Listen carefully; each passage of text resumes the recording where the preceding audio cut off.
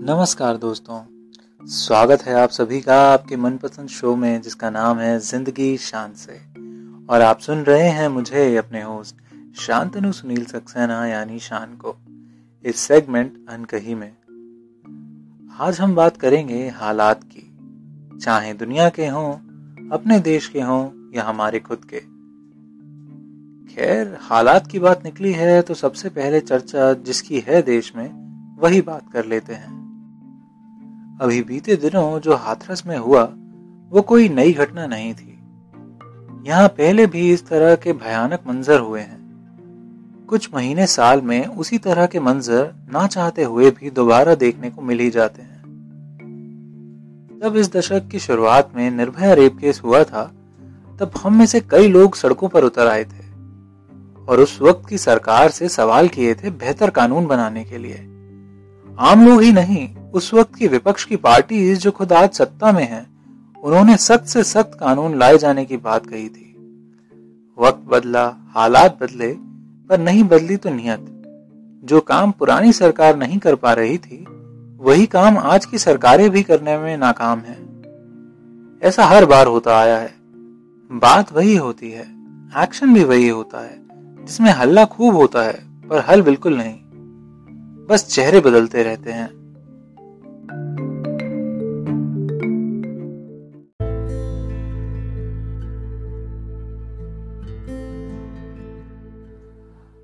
आंकड़ों की माने तो हर रोज देश में लगभग 87 रेप केसेस होते हैं।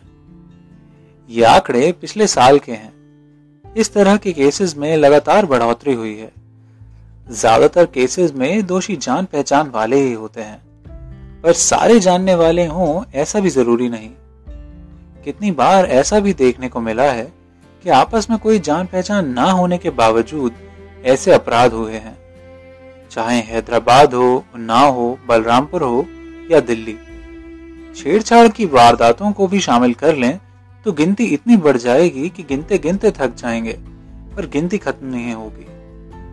रोज के हजारों लाखों ऐसे वाक्य होते हैं। शुरुआत से जरूरत रही है सख्त कानून की, जो कि अब तक नहीं बन पाए हैं।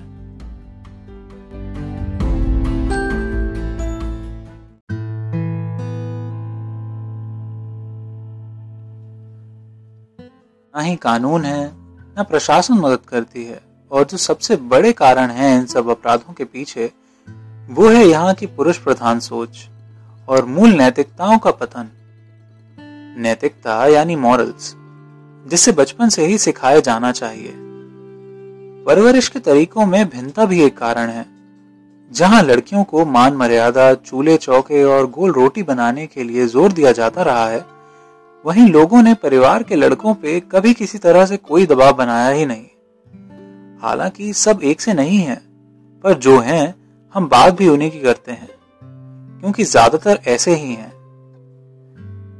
खैर, पुरुष प्रधानता का कारण है हमारा इतिहास, जिसमें हम उतने आधुनिक नहीं थे। न तकनीक थी, न तरीके।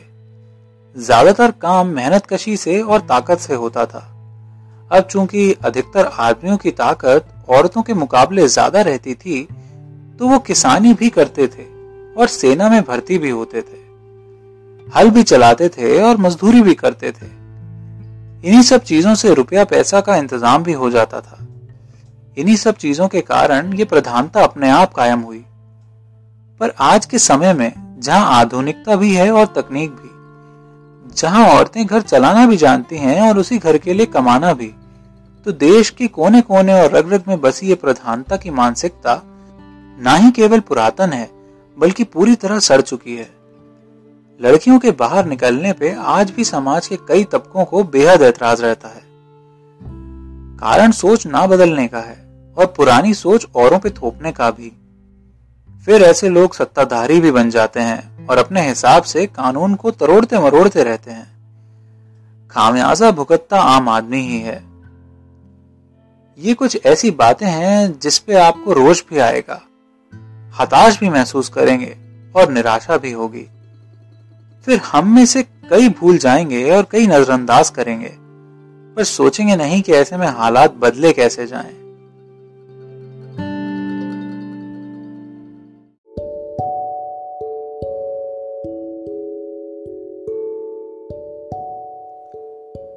आप शुरुआत अपने घरों से ही कर सकते हैं। अगर आप अपनी लड़कियों के बाहर आने जाने का समय निश्चित करते हैं तो अपने लड़कों का समय भी निश्चित कीजिए।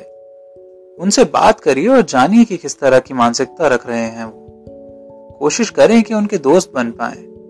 अपने घर के छोटे बच्चों को बिना किसी भिन्नता के एक दूसरे से व्यवहार सिखाएं, चाहे फिर वो लड़का हो या लड़की। आस पड़ोस में इस तरह के प्रोग्राम चलाएं जहां इन सब विषयों पर खुल के बात हो सके। गलत नेताओं और पार्टियों का जमकर विरोध करें और अपने वोट की ताकत को जाया ना जाने दें कभी।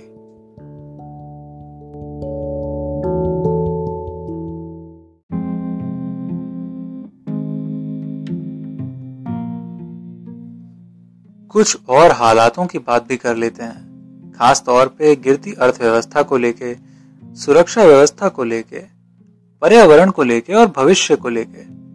ये सब सारे ऐसे मुद्दे हैं जिन पर हर व्यक्ति का सोचना बहुत जरूरी है। गिरती अर्थव्यवस्था के कई कारण हैं, जिसमें काफी हद तक ना सोची समझी गई नीतियों का लागू होना है। दरअसल जहां भी हालात बदतर होते हैं वहां एक्सपर्ट्स की सलाह कम ही मानी जाती है। जहां हमारे देश में विद्वानों की कमी नहीं है, वहीं हम उनकी बातों को जितना तर्ज मिलना चाहिए उतना नहीं देते हैं। यही वजह है कि रघुराम राजन जैसे काबिल इकोनॉमिस्ट अब दूसरे देश की सेवा में कार्यरत हैं। फिर कोविड की वजह से गिरता व्यापार और बढ़ती बेरोजगारी इस समय हालातों को और मुश्किल बना रहे हैं। अगर हम अभी नहीं संभले तो आने वाला वक्त बहुत ही असीमित परेशानियों से भरा होगा। जो भी लोग इस एपिसोड को सुन रहे हैं, आप सबसे गुजारिश है कि नई चीजें सीखिए जो आज की और आगे आने वाले वक्त में आपके काम आए। जितना वक्त पिछले 10 सालों में बदला है उससे कहीं ज्यादा आगे आने वाले 10 सालों में बदलेगा। जो नहीं बदलेगा खुद को वक्त के साथ, उसे संभलने का वक्त भी नहीं मिलेगा।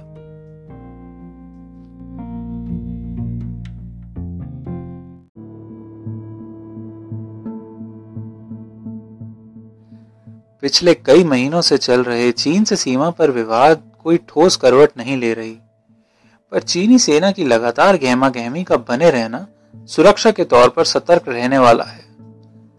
भारतीय सेना हालांकि हर तरह से जवाब देने में सक्षम है, पर कुछ मसलों का शांति से हल होना ही बेहतर होता है। ऐसे में आप भी इंटरनेट पर कोई व्यक्तिगत टिप्पणी करने से बचें और सावधान रहें आपके फोन पर आने वाले ईमेल्स और मैसेजेस का, क्योंकि अगर स्थितियां खराब होती हैं तो सेंध सबसे पहले आंतरिक रूप से इंटरनेट के जरिए नागरिकों को लगेगी।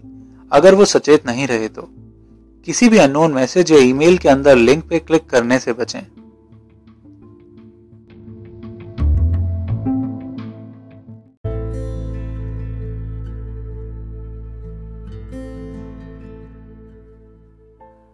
पर्यावरण और भविष्य फिलहाल एक सिक्के के दो पहलू बन चुके हैं, और अगर जल्द ही कुछ ना किया गया तो एक के चक्कर में शायद दोनों से हाथ धोना पड़ जाएगा।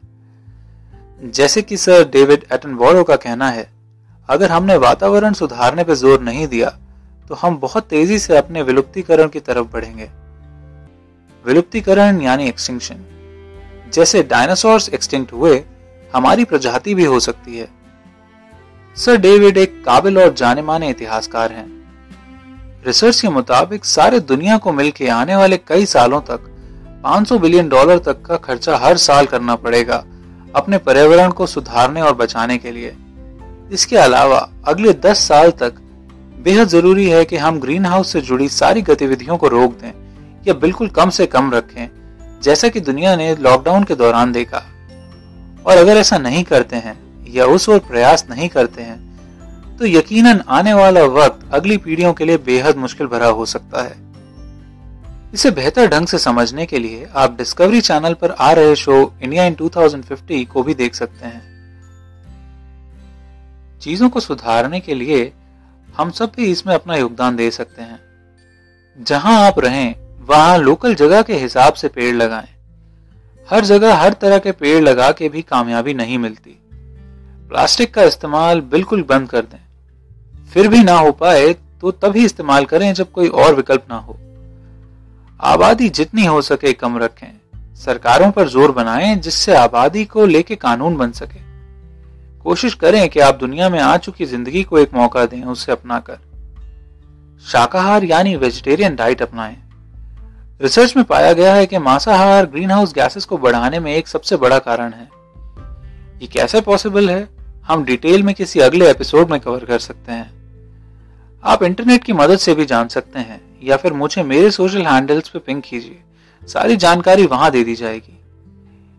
पानी भी उतना ही इस्तेमाल करें जितनी जरूरत है। जैसे कि आज भी कई घरों में पाइप लगा के गाड़ियां धोने और पूरे पूरे घर धोए जाने का रिवाज है। इसमें सबसे ज्यादा पानी बेकार होता है। पानी का जमीनी स्तर पिछले कई सालों में काफी कम हुआ है। अन्यथा बिजली ना खर्चें, जब जरूरत में ना हो तो स्विचेस बंद ही रखें। हो सके तो सौर ऊर्जा यानी सोलर एनर्जी इस्तेमाल में लाएं। ये लगवाना बहुत ज्यादा महंगा भी नहीं होता, साथ ही में सरकार से सब्सिडी भी मिलती है।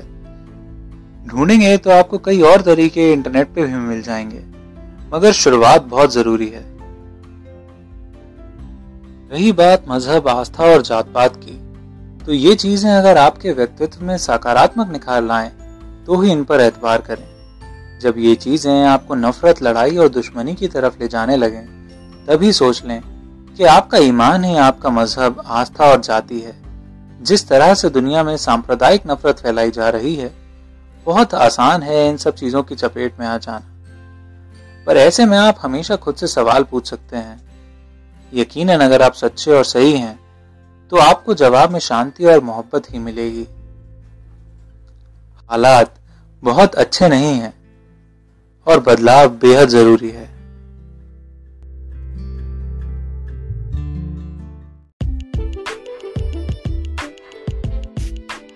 अगर ये एपिसोड आपको पसंद आया तो अपने दोस्तों से शेयर कीजिए। अपना फीडबैक भी मुझ तक जरूर पहुंचाएं। आप मुझे मेरे सोशल हैंडल्स पर लिख सकते हैं या सीधे मेरी वेबसाइट से संपर्क कर सकते हैं। आपका पसंदीदा शो अब दुनिया भर के सारे बड़े प्लेटफॉर्म्स पर उपलब्ध है। उम्मीद है आपका साथ बना रहेगा। जल्द ही एक नई पेशकश लेके हाजिर होऊंगा आपके इसी पसंदीदा शो में, जिसका नाम है जिंदगी शान से। तब तक के लिए खुश रहिए, सुरक्षित रहिए।